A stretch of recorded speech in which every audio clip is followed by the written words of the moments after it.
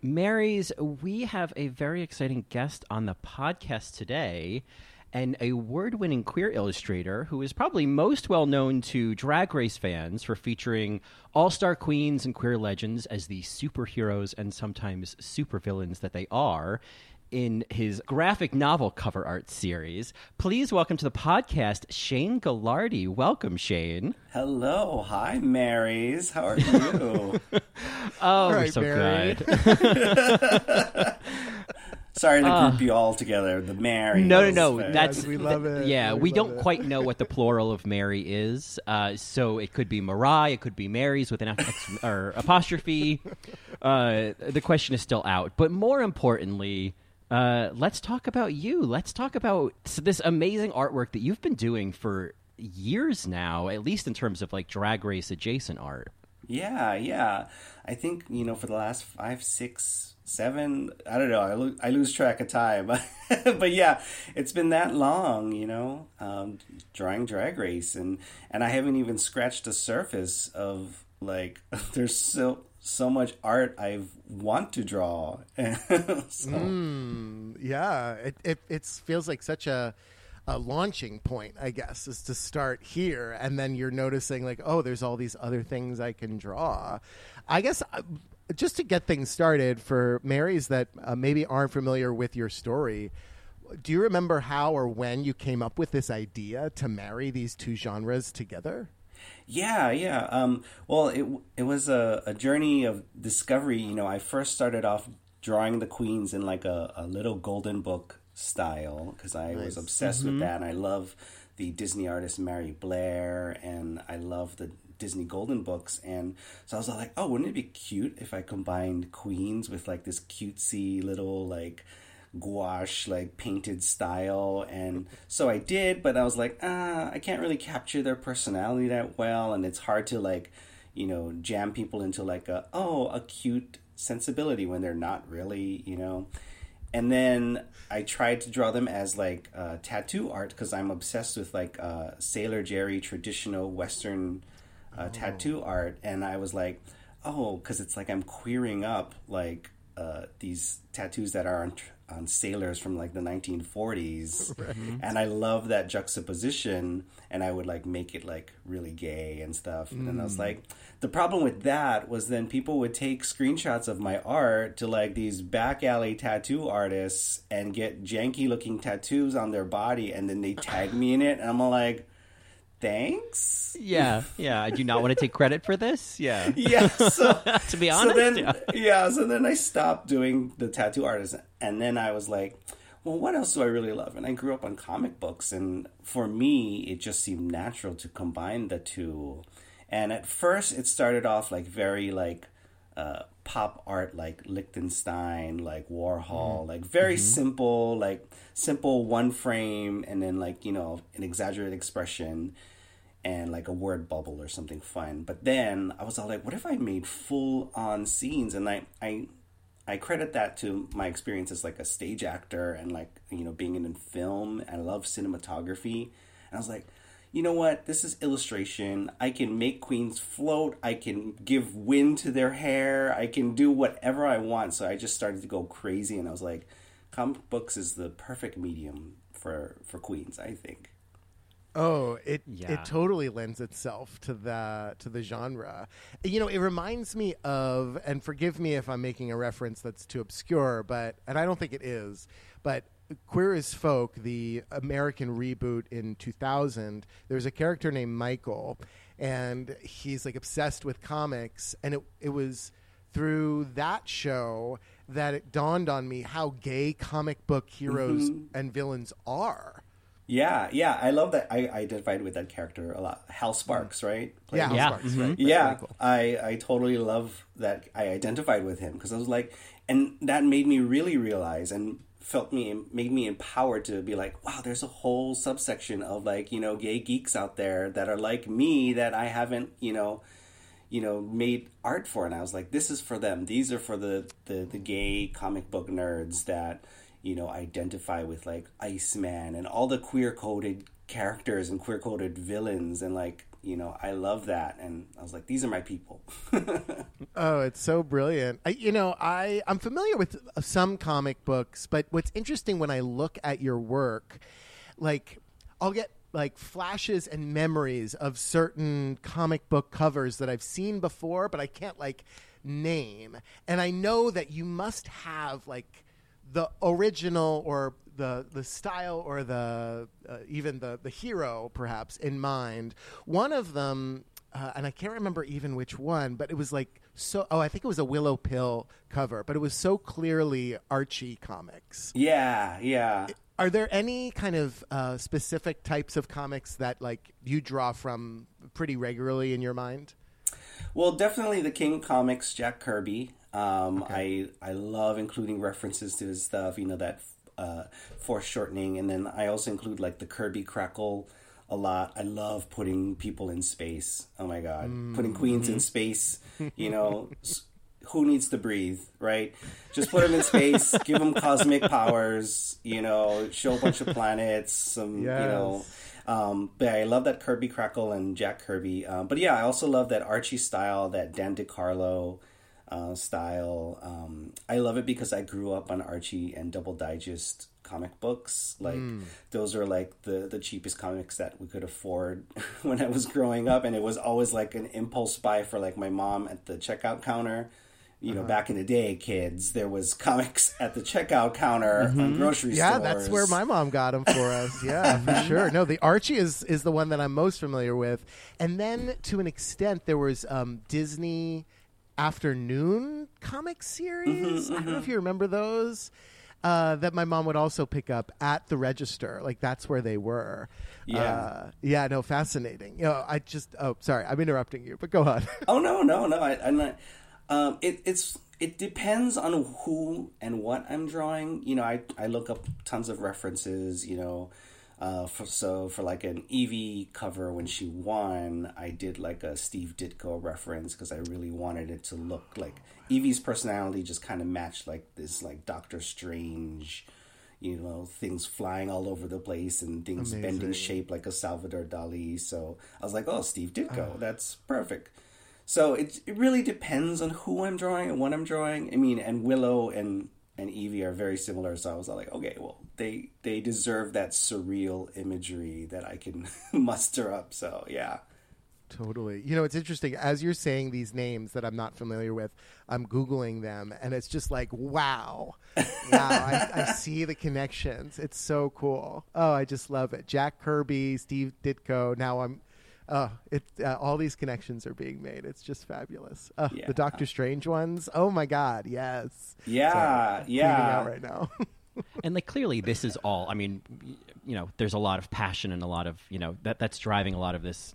Clearly from your inspirations, but like this is all, of course, grown to beyond something that's just a passion project or something that you're excited by to something that like has a huge fan base and has really grown over the past few years.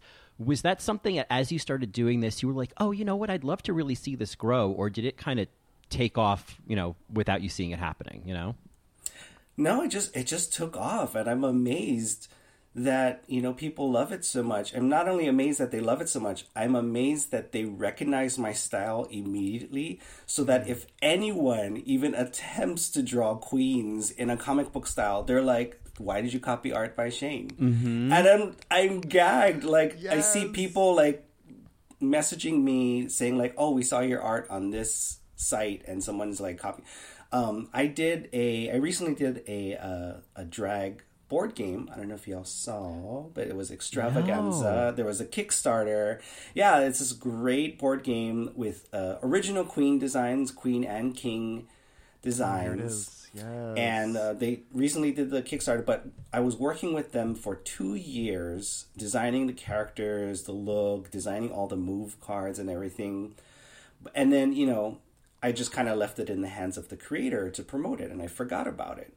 And then people started messaging me. They saw the ads. I guess he was promoting the Kickstarter, and then they saw the ads, and they're like, hey, do you have any involvement with this, or did they like rip off your style? And I'm like, oh my God, I totally forgot about this. Okay, now I need to say this is actually my art. This is not a ripoff. So I was like, okay, I had no idea people would even recognize that it was my style. Oh, right. So, right. And it's kind of cool. So it's like no matter what I draw, like whether it's for like any corporate client or things like that, like people are like, hey, that's art by Shaden. And I was like, wow, what? It's a great awesome. Feeling. Yeah. and it's not bound to like, people would only recognize it if it's a Drag Race queen. Like it could be any inspiration, but your style's coming through. Yeah, yeah. And it's so funny. I've come so far from like, like any beginning artist, you try and post your art on Reddit when you're like, you want to try and get like some traction and stuff like that. And I gotta say, if you're an artist without thick skin, Reddit is not the place for you. Like they dragged me over there, and I'm all like, y'all are taking the fun out of my art. And so I stopped posting stuff on Reddit, but now I'm at the point where people post my art on Reddit just for fun. I'm like, that's great. Whatever. I'm not gonna do it. I don't care. I don't bother and pop in there, but y'all can share wherever you want. Right. That's actually, I think, where I first saw something of yours was years ago in the RuPaul's Drag Race subreddit. And I feel like, or I've just decided this is the first one I ever saw, was it's from like season 9, and it's Trinity Taylor holding up her finger going, I call shade. Yeah. And I remember that jumped out at me, and I was like, I love this. And it just, and I don't know if you posted that or someone else, but like, for whatever it's worth, there was a value to posting it to Reddit. I'm sorry it wasn't always a warm welcome. Yeah, the funny story about that one was one of the first fan arts that I did. And, Trinity loved it so much that she was all like, oh, can I get the rights to put this on a shirt? Oh, yeah. And so that was one of my first ones where, a queen actually approached me and licensed me to put it on their shirt. And that was really cool. Oh, that's huge. Oh, I love that. That's such a big stepping stone in a journey, right? When the queens notice you, you know what I mean? I one of my favorite ones that you did very recently was, I think for DragCon, maybe it was Comic-Con, I can't remember which one, but it was I'll Get Yuru and Your Little Dog Too. Yeah, the Jimbo. The Jimbo, yeah. And I like just to know that the queen is honored by the stuff that you're doing basically because you're a fan of them. It's such an interesting relationship, right? Yeah, it's very weird to be like, so I did DragCon LA recently, and that was really cool. And I was the busiest I've ever been. And it was a weird feeling to wait in line to go say hi to a queen. And then when they some of them even recognized me when I was standing in line. Oh, wow. And, and then I got to meet them. And then, so I met Blue Hydrangea, right? And I had brought her a little piece of art to give to her. And she was like, oh my God, it's you. And she was all like, can I get you to sign this? I was like, the winner of UK versus the World is asking me to sign something for her. I was all like, this is crazy. Wow. That's awesome. Yeah, and there was a bunch of people that they were like, oh my God, I know exactly who you are. I went to go see Rock'em Sakura, and she was all like, oh my God, it's my favorite artist. I was like, oh, that's it was such a weird feeling, but I was like, this is kind of cool. Yeah. I would be so gagged, right? Like, I can only imagine their experience, because by turning it into not only art, right? Because that's like a genre of itself, like people that do drag queen art. That's one step into like iconicizing someone, making somebody kind of canon. But what you do, which I just love, is you take like a moment or an argument or a nuance of sorts and just turn it into a whole fantasy that it even more solidifies kind of how important a moment is, or how important a queen is in a certain episode. And it's just like, it would be an honor, I think, to be drawn by you. Yeah, I'm glad you pointed out and you noticed that, like, yes, sometimes I try and stretch out there was one cover that I did for like season 9 where there was a spider in the workroom, and I was like, what if that spider was a giant spider attacking the city? And I was like, who comes up with this stuff? I was like, me, I guess. And I guess partly subconsciously my reason for making each cover so that you can tell what happened in each episode is because my memory is going. And so it's like, I want to be able to look at a cover and be like, oh, that's right. That's what happened that episode. Right. Right. It's like a visual library. So I can be like, oh yeah, that's right. This person was on there, Mm-hmm. Right. Wearing that look. Yeah. Well, I guess that kind of leads to a question of like how the process that you go through of like, the episode comes out on Friday, whatever, you watch it, like, what is the journey from, like, seeing the episode to realizing what moment or queen you want to capture? And, like, can you talk through, like, how that works? Yeah, a couple things, like, if I'm, like, super excited about something, like, oh, man, I gotta draw this look, I will go ahead and, like, start sketching up ideas right away.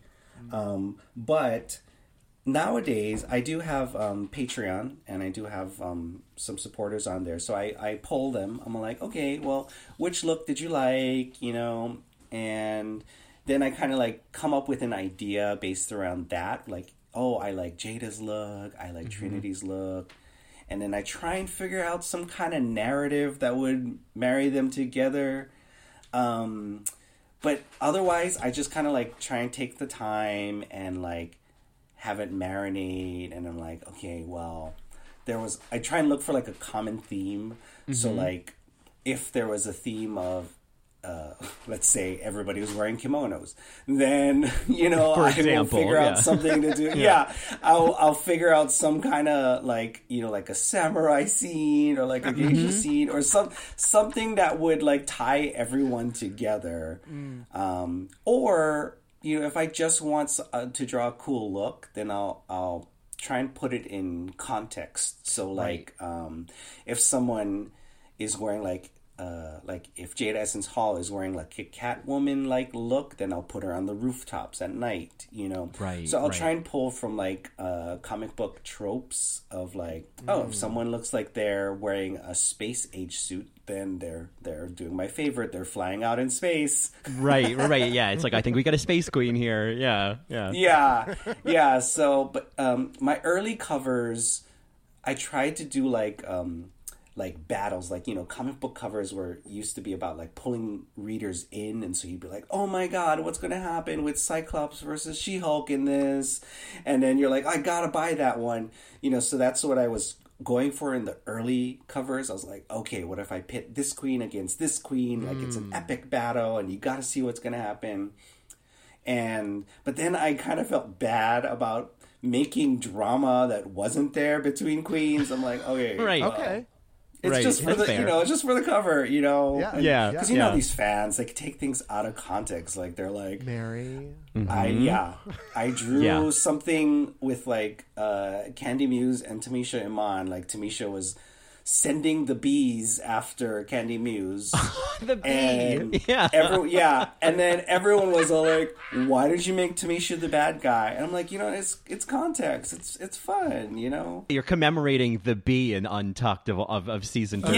Yeah. That to me feels the most important thing. Yeah. Totally. Yeah, there was that cover of Tamisha Iman is coming for you, and she's all big behind, I think it was Candy and like Gottmik or something driving in a car. Oh, it was brilliant. And, that brings me to something that I kind of touched upon this before, but obviously the Drag Race fandom has been growing more and more notoriously vocal and almost negative over the past few years.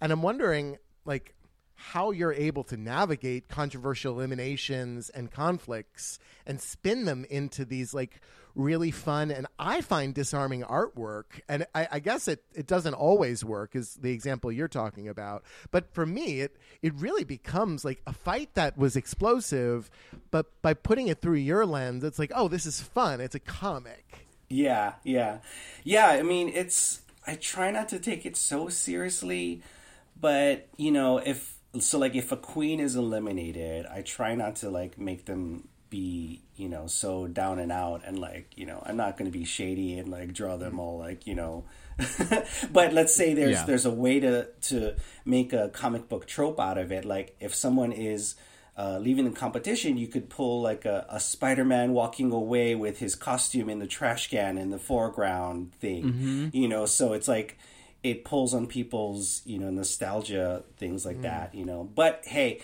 if someone's going to be bold enough, like, you know, Naomi, and eliminate Manila, then I am going to be that bold in the art and have Naomi standing over Manila. And I'm like, you know what? A bold move like that deserves a bold cover like this. So absolutely. And I think it's like, I mean, I totally get there are fans who are like, how could you show her as a villain or whatever? All of that like overreaction. But I mean, like just the context though of like celebrating them for being more than just your average human being, even if it does mean they're, you know, being a super villain. Yeah, exactly. Like, and at the end of the day, you know, I try to remind when people get mad about like, oh, why did you do this or why did you do that? I'm like, you know, I also made them fly and I made them shoot light beams out of their hands. So I don't know why you're trying to be so realistic about this. Right. Did you miss the part where she flies? Yeah. She's flying. Yeah. I just don't know why they want to come for an artist. I don't know. It's such an odd choice. And I guess just kind of, I don't know, is also, it illuminates the whole problem with everything that's happening online, which is like none of it's actually real. I mean, it's like you're creating this art because you love the show or you love the queens. It's like, just let that be. You don't have to comment on it. Everybody feels like they have to have an opinion on it. They don't need to. Yeah, right. Exactly. Which is why I love, like, you know, all the new Instagram features of, you know, block this person and any future accounts that they make. I'm like, perfect. Oh. You know, because they do. Yes, that's right. People have been so petty that they will make a fake account with 0 followers, and they'll be like, "Why did you block my other account?" I'm like, "Wow, get a hobby." Yeah, get a hobby, or like, yeah, go back to your 7th grade social studies class, dear, because you're missing it. You know what I mean? Because they're all young. They're all young. Young. Right. I hope. You kind of hope, right? Like at the very least, maybe they're still just like they'll look back on these decisions and go, "Man, I was so young and so dumb." But and you know, come. Sorry, I finish it. Maybe it is Pride Month. It is Pride Month. It is Pride Month. I hope they are. We're drinking the piss out of things. That's right. The piss out of things. Yes. I have to fangirl. Sorry, Colin, but I have to fangirl for Shane about one of your covers from season 14. It's the episode that Maddie Morphosis went home in the block dress, and you made this choice to have Maddie in that dress playing with the other contestants as like little dolls or little toys. Yeah, and it just translated so perfectly, and I'm wondering what was the inspiration for that? How did you come up with that idea? I'm glad you love that one. Well, that one was, I felt kind of bad that I didn't draw Maddie Morphosis the whole season. I was like, well, she was eliminated, so maybe I'll draw her for this. And I was like, well, what can I do with this dress? I was like, sometimes it's like, okay, do I draw what they were wearing when they were eliminated, or do I draw what they wore in the mini challenge? And so I was like, okay, and this is another example where I was looking at what everyone else was wearing, and I was like, okay, well, they kind of look like toys, like action figures. And so I was like, okay, what if she's like that, you know, like bratty little kid that's like playing with everybody else that is toys? And then I started drawing it, and I was like, okay, it's kind of cute. And I was like, it's looking a little more cute than my normal style. So what comic book style or series would match this? And it's like the old Disney, when Disney did comic books for little kids, like, you know, they have like Donald Duck and his nephews on there and stuff. So I was like, okay. So I changed the header to look like a Disney comic book thing. And so, yeah, that was that. And I was like, it worked out, you know. So by putting something in context, you know, in a different context, it kind of like puts a different spin on something that, was not really the best look on the runway. Yeah. Again, you elevate something. That's what so much of your work does, if not all of it. It really just like elevates it and like puts it in gold. Even if it's a bad look, it's just so well done. I can't stop fangirling right now. I really appreciate you so much. Thank you. So I'm going to take this to a Drag Race specific place, and not just because we all probably watch Drag Race, but I feel like we all probably also watch it with a lens. Like, you're watching it to kind of see what inspirations to draw from. We're watching it to, like, find all these little nuances to queen out about every week. And which Suburban Housewife are they this week? Exactly, right. Like, yeah, which school teacher from my past do they remind me of? Yeah. Yes. So, as both someone who's creating art based on the series and just as a fan, what's your take on All Star 7? Oh, that's a great question. I love All Star 7. Now that we've seen the All Star 7 format, I don't think they should do All Stars any differently. They should do it like this from now on. Because imagine the parallel reality where, queens could have just stayed on and not been eliminated, Although I do think we're getting kind of a little spoiled because they are all winners, so they are of a higher caliber, so I hate to say it, but there are some seasons of All Stars where maybe they did deserve to go home, but right, yeah. I do love the All Star season. I love that they're bringing their best and they get to showcase. I do kind of miss the critiques of being a little bit harsh on them, constructive criticism, know. I do not like that whole, like, everyone gets nice critiques thing, but, but I do like the format. I think it's really great. Colin and I refer that to as the Montessori style of judging. Yeah, it's just where fun. It's all very nice. It's fun. Mm-hmm. Yeah. Everyone gets a badge. I agree with you, though. I think that, like, in past All-Star seasons, it feels like the lipstick format, like they could never push the queens to play the strategy, and it was always still about either looking good or a meritocracy. And I feel like this is the first season where they have forced the queens in every direction to strategize, where it's like, well, now you're going to get a star and you're going to have to give a star to someone else, or it's like all these things that whether you want it, whether you're Monet or Raja, wherever you are on the scale of how much you're strategizing this season, you're forced to play the game within the game. And I think they've got it right this season. Yeah, and I also love the camp factor of that plunger. Oh God, I know. Yeah, it's just. I mean, I don't know. It's another chocolate bar. It's fabulous. But it's so campy. Yeah. Like, who comes up with this? I know they're going to use a plunger. Like, yeah, and it's a janky plunger. There are weeks where I can see the red rubber underneath the glitter. So. I mean, at least give them, like, make it a scepter, but put the plunger head on top of the scepter. Oh, right, right. Yeah, put a little Viacom money towards props. Yeah, props by Shane. There we go. Yeah. Props by Shane. That's my new account. That's right. Props by Shane. Do you watch any of the, like, international versions of Drag Race? Like, how much Drag Race do you consume? Yeah, as much as we can stand. Yeah, love España. We just finished España season 2. So good. And people were asking, when am I going to do España covers? And I'm like, when I have free time. I didn't want to ask, but that would.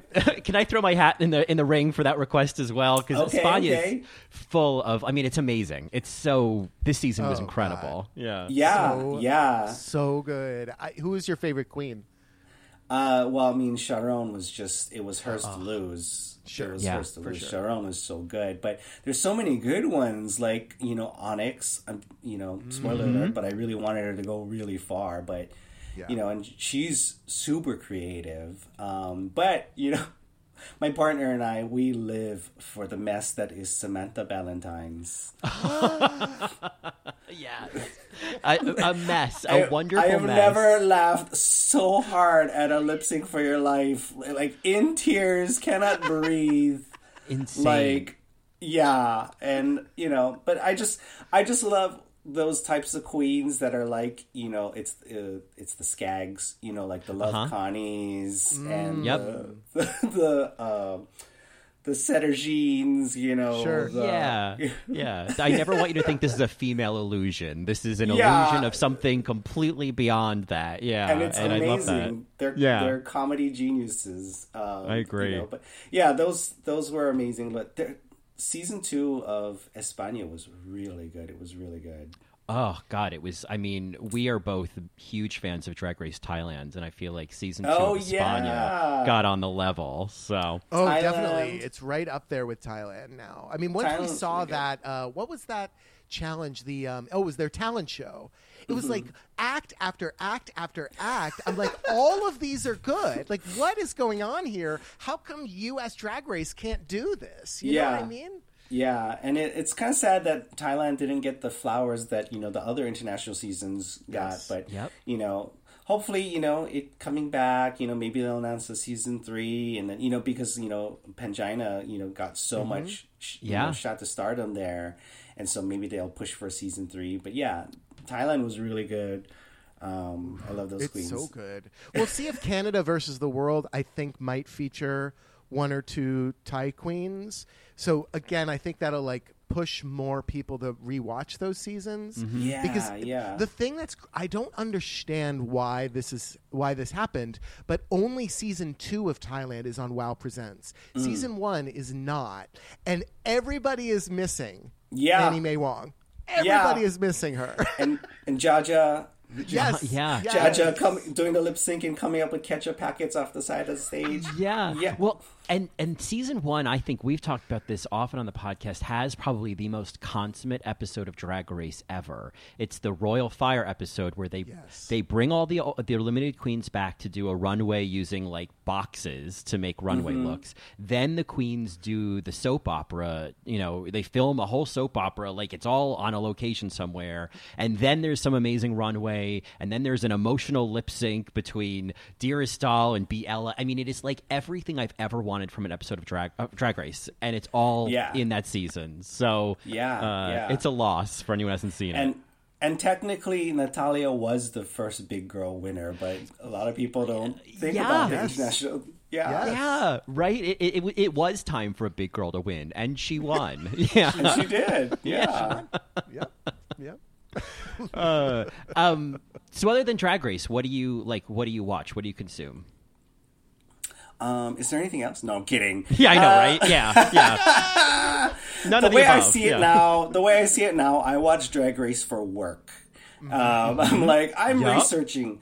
No, but everything else, you know, on Netflix, you know, I've been lucky enough to work with Netflix on a few projects. I got to work with their sub brand Most, which does that Trixie and Katya show and stuff like that. Yeah, so they hired me to create a few covers highlighting their queer stars and some of the queer shows and stuff like that. So I've already seen. It's funny. I got like advanced copies of like Umbrella Academy and this new lesbian vampire show called First Kill. Yeah, I got to watch that before everyone else, and I was like, highly recommend it. That's really good. It gives big Buffy, True Blood vibes. Say no more. You know, yes. So there you go.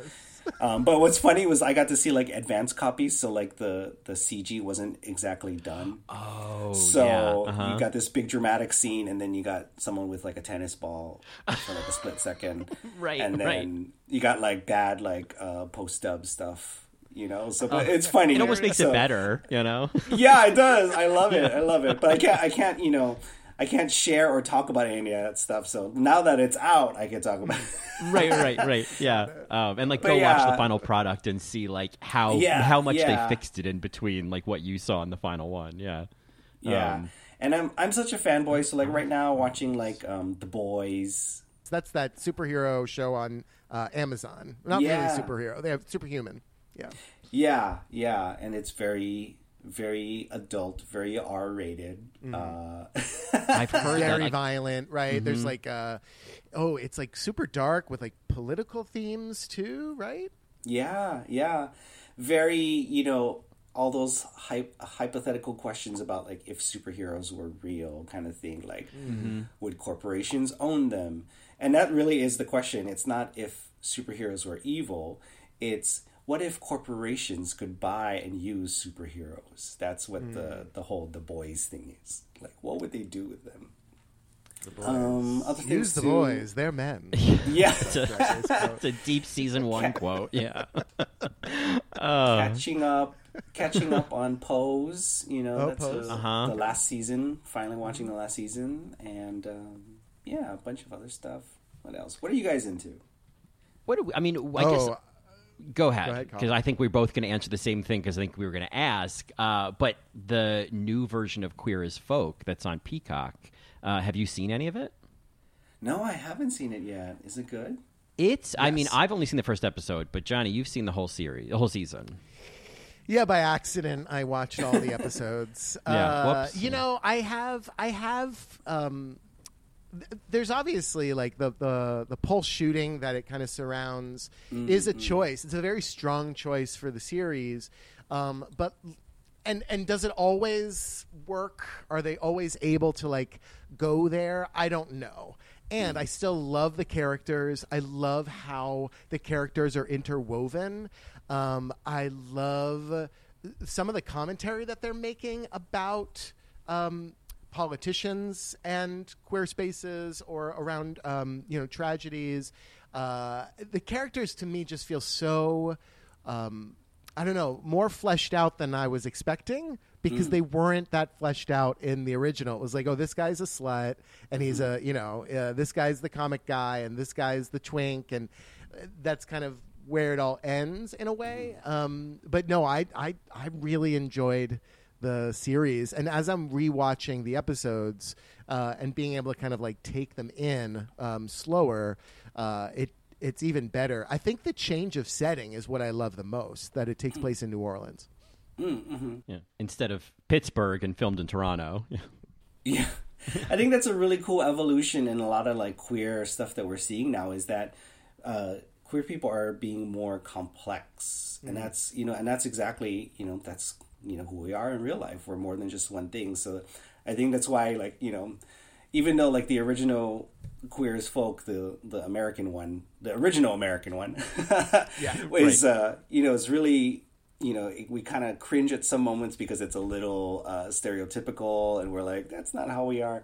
It's a time capsule for how we were culturally, and so now this new one is going to be a time capsule for, the state of the world now, and how, people are seeing how we are, 30-sided dice, we're not like, 6-sided dice anymore, That's a good point. It really is capturing, it does feel, each of them is a sign of the times they're in. And I feel like right now, I mean, there's the new Queer as Folk. I feel like just in this sort of window of, spring to summer to fall, obviously the movie Fire Island came out a few weeks ago, and then in September the movie Bros, and I feel like the three of them, it's kind of Victor, I think, came out. Yeah, but I guess that I'm like, oh yeah, for the gay kids. So yeah, but like Heartstoppers, I feel like for me in particular, like Queer as Folk, maybe because I'm not like. I don't know. I haven't watched the whole series, so maybe I'll identify with it more. But I feel like Bros in particular, I'm like, oh, this feels like a real time capsule thing of like where the conversation is going, where it's not all about love is love is love. Like we can now even be a little like cynical about being gay in movies.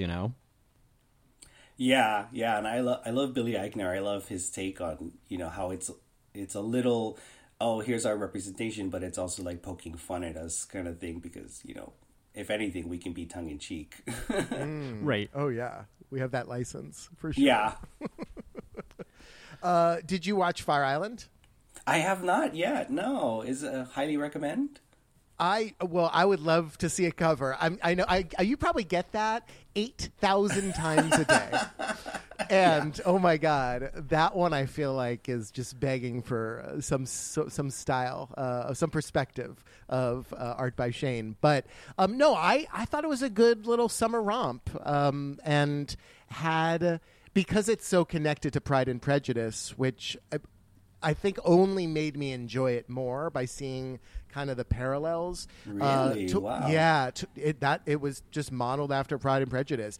If you watch that movie, knowing what people kind of assume about Fire Island, seeing the lens of like rich and poor.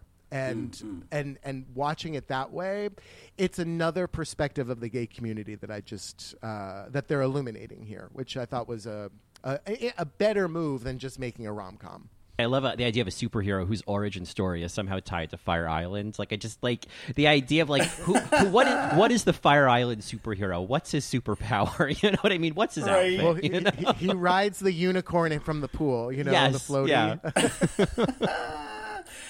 It's the Fire Island superhero versus the P-Town supervillain. Yes, absolutely. Oh my god. During Bear Week. Yeah. I feel like the P-Town superhero has a caftan, and the Fire Island superhero probably has a harness and a jock strap. But you know, listen, who am I to Two different weather types, right? Totally. Yeah. Yes. That's amazing. I love it. You know, I want to talk about the now and the future, but before we move on from like drag and influences, I would be remiss if we didn't ask, do you have any favorite drag queens that aren't on Drag Race? Yes. Without hesitation. Coco Peru, definitely, but she's a legend. You know? Legend, yes. But then also like Varla Jean Merman. Okay. I love Varla Jean Merman from Girls Will Be Girls. Yep. I love Heklina, Peaches Christ, Lip Synca as far as performances go. Mm-hmm. Fantastic. So good. Who else? Do you know a queen named Sasha Colby? Yeah, a little queen named Sasha Colby from the House of Colby. Yeah. I think she should be a guest judge, you know? Oh, she is brilliant. We're fangirls of Sasha Colby on this podcast. Nice. Yeah, she got that dynasty. Right? I think there's rumors that she's on season 15, but that may be like, you know, there's always those rumors, right? That like Bianca broke her leg week 1 and went home. You know what I mean? Like Acid Betty called Michelle a bitch and punched her in the tit. Like those things never bear out, but I love the idea. These are future cover ideas. Yes, hey, yeah, right? Totally. Yeah. I mean, that's an ultimate showdown. Michelle Visage versus Acid Betty. It's the Drag Race. It's the Drag Race What If series. Yes, like totally. How do I fund this, Shane? How do I fund this? Should I do that? It's the what if Manila had won her season, and then it's a whole parallel universe. Oh God, yes. Oh, I'm for all of this. I'm for all of this, especially Acid Betty and Michelle fighting. That. Yeah. In space, why not? You know, go for it. Exactly. Full fantasy. Yeah. In space. Well, I guess, just talking about something that you've kind of done, and you kind of referenced this during this time with us together, but we noticed you began like creating like queer heroes last year during the off season of Drag Race, and I know that had something to do with some of your other partnerships, and I feel like it's making the covers that you create are so accessible for younger generations, for people only kind of reading things on Instagram and whatnot. I'm wondering if what prompted you to begin creating that type of comic cover? Yeah, well, the first series of that, The Heroes of History, was commissioned by Logo TV, actually. Oh, fabulous. They did that like 4 years ago, I believe. And it was a series of covers of like queer historical icons like Keith Haring and Marsha P. Johnson and Miss Major and stuff like that. And they asked me to do that, and I was like, I was so in love with the concept that I just continued on. I mean, I did it with them for 3 years, so it was like there's 3 series of that, so 1 each year. But then on the side, I was all like, well, there are some people that I think would be really cool to do like my own covers of, so I would do my own. And so then it became like so then I'd work with Logo TV. They'd be like, well, we want you to do it this year, but you already drew it for your own series, so they had to come up with even more people for me to draw. Wow. But yeah, it's one of my favorite series that I've done. It means a lot to me to be able to bring these people from queer history to life, and make the youth today kind of like learn about them through the lens of like comic books and stuff. So yeah, it's one of the most important series for me. So I think it's a more recent one you did, and whether it's part of the Queero series or is a Queero, I need to acknowledge that the one you did of Coco Peru and the fact that you put the tension tamer tea bag in her martini glass is so fabulous, and I just want you to know I saw you and I appreciate it. So I just love that. Thank you. Yeah, so that's for my own personal series, The Protectors of Pride. Right. And each year I try and do like a themed one. So like one year I did all trans superheroes, and then last year I did all Asian superheroes. And so this year I tried to do all legendary queens and people that, people want to see on Drag Race, but they don't really need to be on Drag Race because they don't need to be on Drag Race. So like Coco Peru, Peaches Christ, I'm going to do one of Lady Red. Yes. And then I'm thinking of capping it off with Dolly Parton. Because she's the... she says if she wasn't born a girl, she'd be a drag queen. And she is a friend to all of us, and she's iconic. Oh, I love that. So, I know, feel like but there's so much about her that I feel like falls under the header of drag queen. Like that's such a perfect choice. I love it. But yeah, so thank you for noticing that Coco Peru attention tamer tea. We stan her. We love watching her play GTA. Yes, and hunting through Cost Plus Market, and I could watch it all day. Yeah.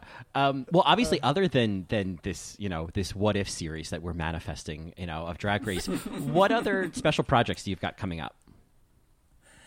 Let's see. I was currently hired by Macmillan Publishing to work on the biography for Sylvia Rivera. It's part of their it's going to be part of their Hispanic Stars series, and I'm going to be illustrating some stuff for Hispanic Stars is targeted towards young adults and kids, and so I get the honor of being able to illustrate Sylvia Rivera's life for this book targeted at young adults. So that's pretty cool because a lot of people don't really. Everyone knows Marsha P. Johnson and everything like that, but it's great to see and to be able to give Sylvia Rivera her flowers for her part in the Stonewall revolutions, Yeah, and doing it in such a colorful way. Like it's a great kind of tribute. That's awesome. Yeah. The book itself is written really well. It talks about, talks about her trans journey and stuff like that. And so the way how it handles it for kids, it says, her pronouns are she and her all the way throughout the book. And then it talks about how, when she was born, the doctors, they misgendered her because they didn't know the fabulous person that she would grow up to be, kind of thing. So I was like, oh, that's such a great way to kind of explain it to kids, Yeah. Oh, I love that. Right? Yeah, that's all the explanation they need, that's great. Yeah, so I'm working on that. That's a huge honor. And then coming up in October, I have the chance to be at the Lightbox Expo in Pasadena. Lightbox is like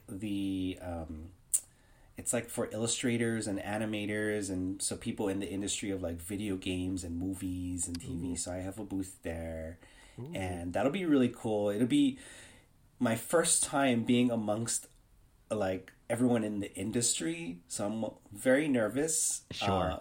Here's this little queer artist that draws drag queens, and I'm going to be amongst people that work for Into the Spider-Verse and all all these video games that I play and stuff, and I'm like, I'm going to be. That's next incredible. I love that. That's well deserved. Yeah.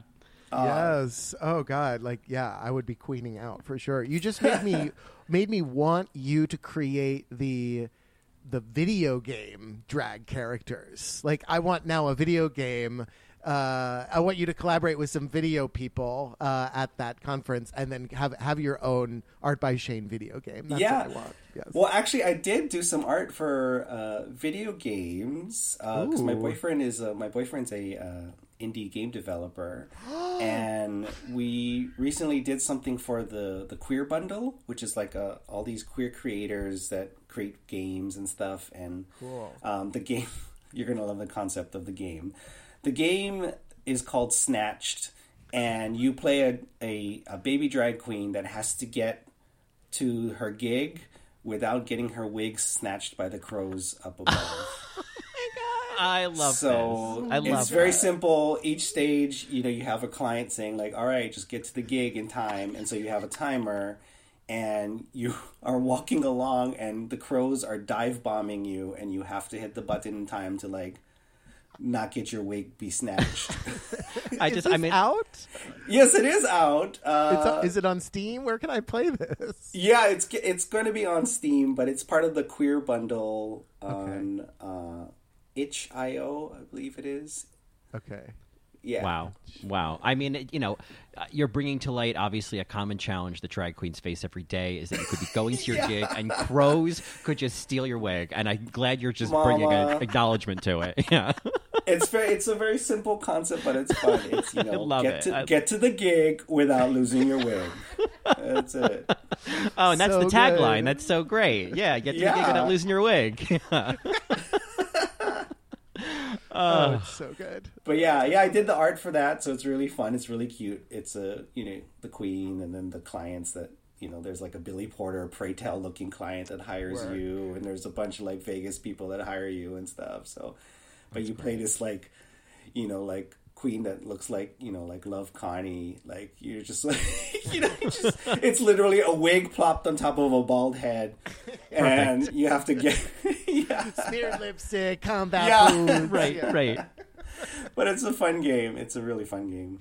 Well, we talked earlier about I think you mentioned like Drag Race artists would often go on Reddit and promote their stuff, and you learned that that's maybe not what to do.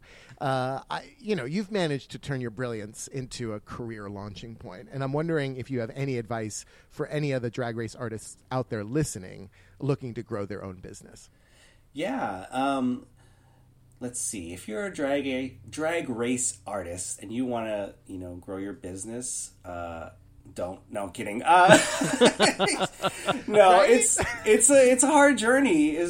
People think it can happen overnight. I mean, sometimes it's like lightning in the bottle. You get the right combination of a queen sharing your art and stuff like that.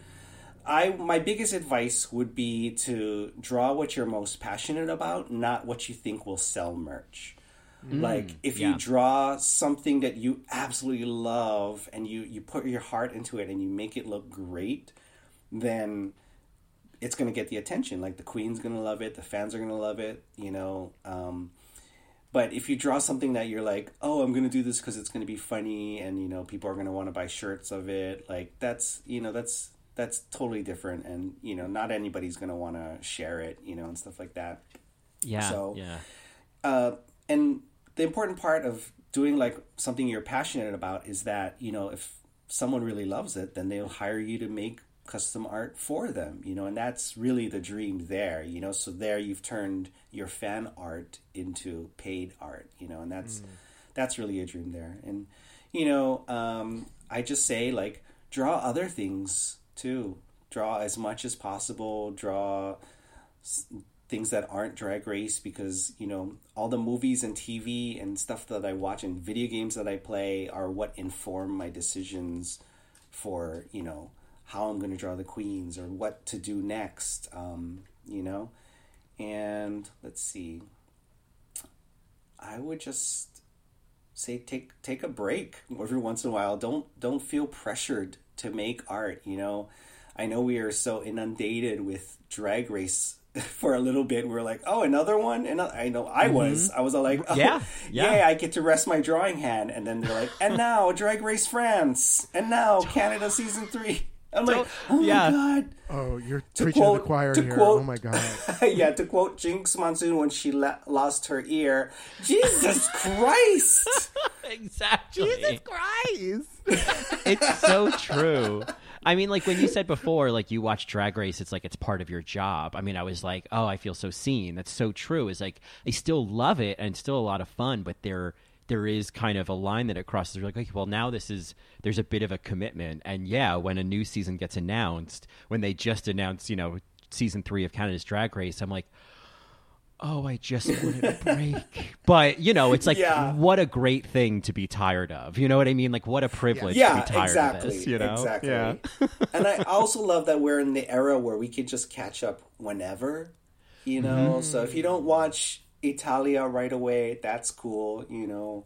You can watch it on your own time, and for me, I'll do it when I have time, but that's an epic one. It's an opera in 6 acts, we'll tell you that much. It's a journey. It's a journey. Oh my God. Yeah. All the way up to the last shot. It's an opera. A thing. Yeah. It's great. Wow. Every episode's like an hour and a half. I mean, it's just like a commitment, but worth it.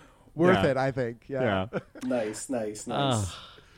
Well, this has been so fun, and so I love that we've gotten some backstory and understanding like where this great artist is coming from, and just getting to connect with another queer artist and Drag Race fan out there. So thank you so much for joining us on this episode. Where can folks find more of you? Thank you. Well, on my Instagram, which is at Art by Shane, or my website where I have my online shop, which is shanerama.com. It's a play on like Cinerama theaters. So it's shanerama.com. And yeah, I'm just, all over. Sometimes I pop onto Twitter just to say something funny. You're very brave. Twitter is a scary place. Yeah, it is. Yeah. But yeah, so for me, thank you so much for having me on here, and it was great to.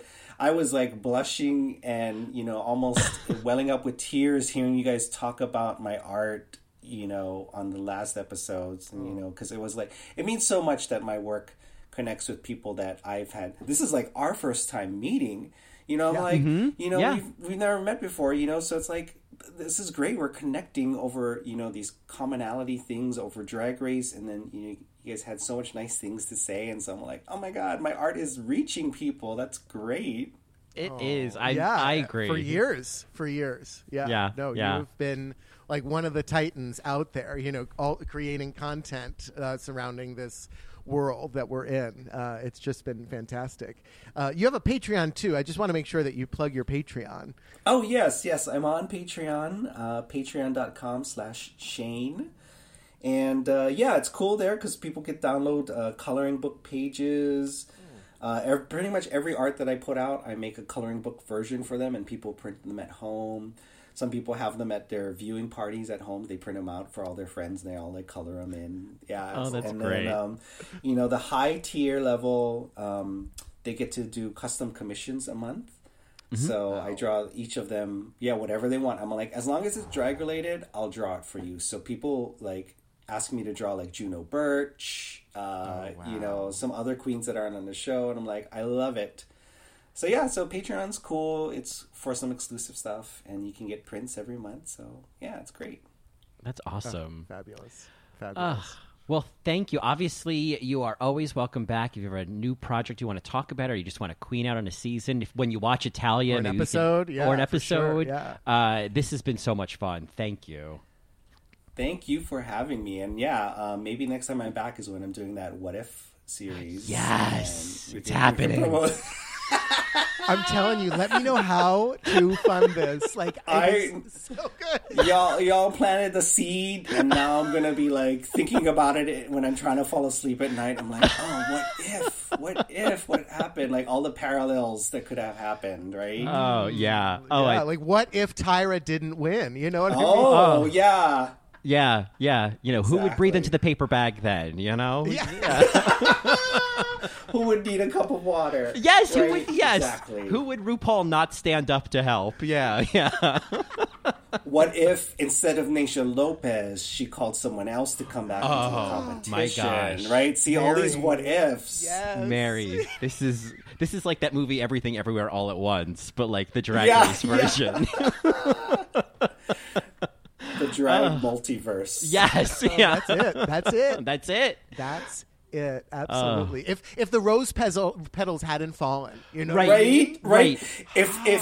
What if Sasha Velour's rose petals had like a money gun malfunction? Yes. And Or a ins- butterfly and instead- malfunction. Yeah. Oh yeah, exactly. See. Yeah, or Asia's butterflies did work. Like, there's all these choices. Yeah. Yeah. Oh, I can just picture like just a flood of butterflies coming out of her tits, you know, and just this joyous look on her face, you know. There you go. There you go. During Nasty by Janet. Yeah. Yes. Well, this this seems to me the perfect note to end on because I could do this the rest of the day. But Shane, thank you again, and Mary's. Please go check out Art by Shane and, help support this new thing that we're manifesting with the What If series. All right, Marys, we will see you next time. Bye.